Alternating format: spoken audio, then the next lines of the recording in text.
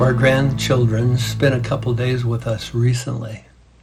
I usually lay down with the two grandsons, ages 5 and 7, as they're settling in for the night. And we talk about the day and whatever's on their minds. And then we pray before they fall asleep.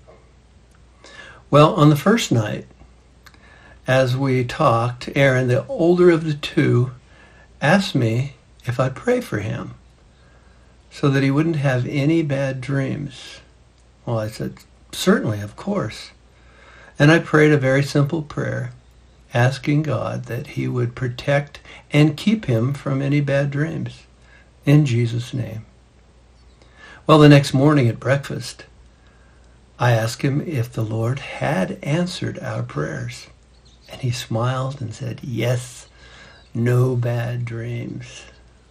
All of us were happy, and we talked a bit during breakfast about how we can pray about anything and everything that concerns us, and God will hear us. Well, the second night, us guys were again settling in, and Aaron asked me again. He said, Papa, will you pray for me again so that I won't have any bad dreams? And I said, Aaron, do you think that Jesus will answer our prayer again?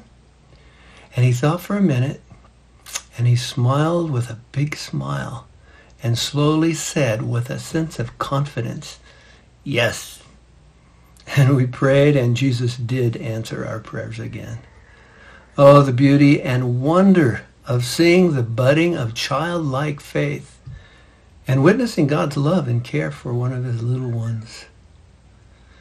I pray that the following scripture remind and encourage us that God invites us to pray and trust him in all aspects of our lives. It's found in Philippians 4, verses 6 and 7. Don't worry about anything, whatever. Tell God every detail of your needs in earnest and thankful prayer. And the peace of God, which transcends human understanding, will keep constant guard over your hearts and minds as they rest in Christ Jesus. Hallelujah. Thank you, Lord, for childlike faith.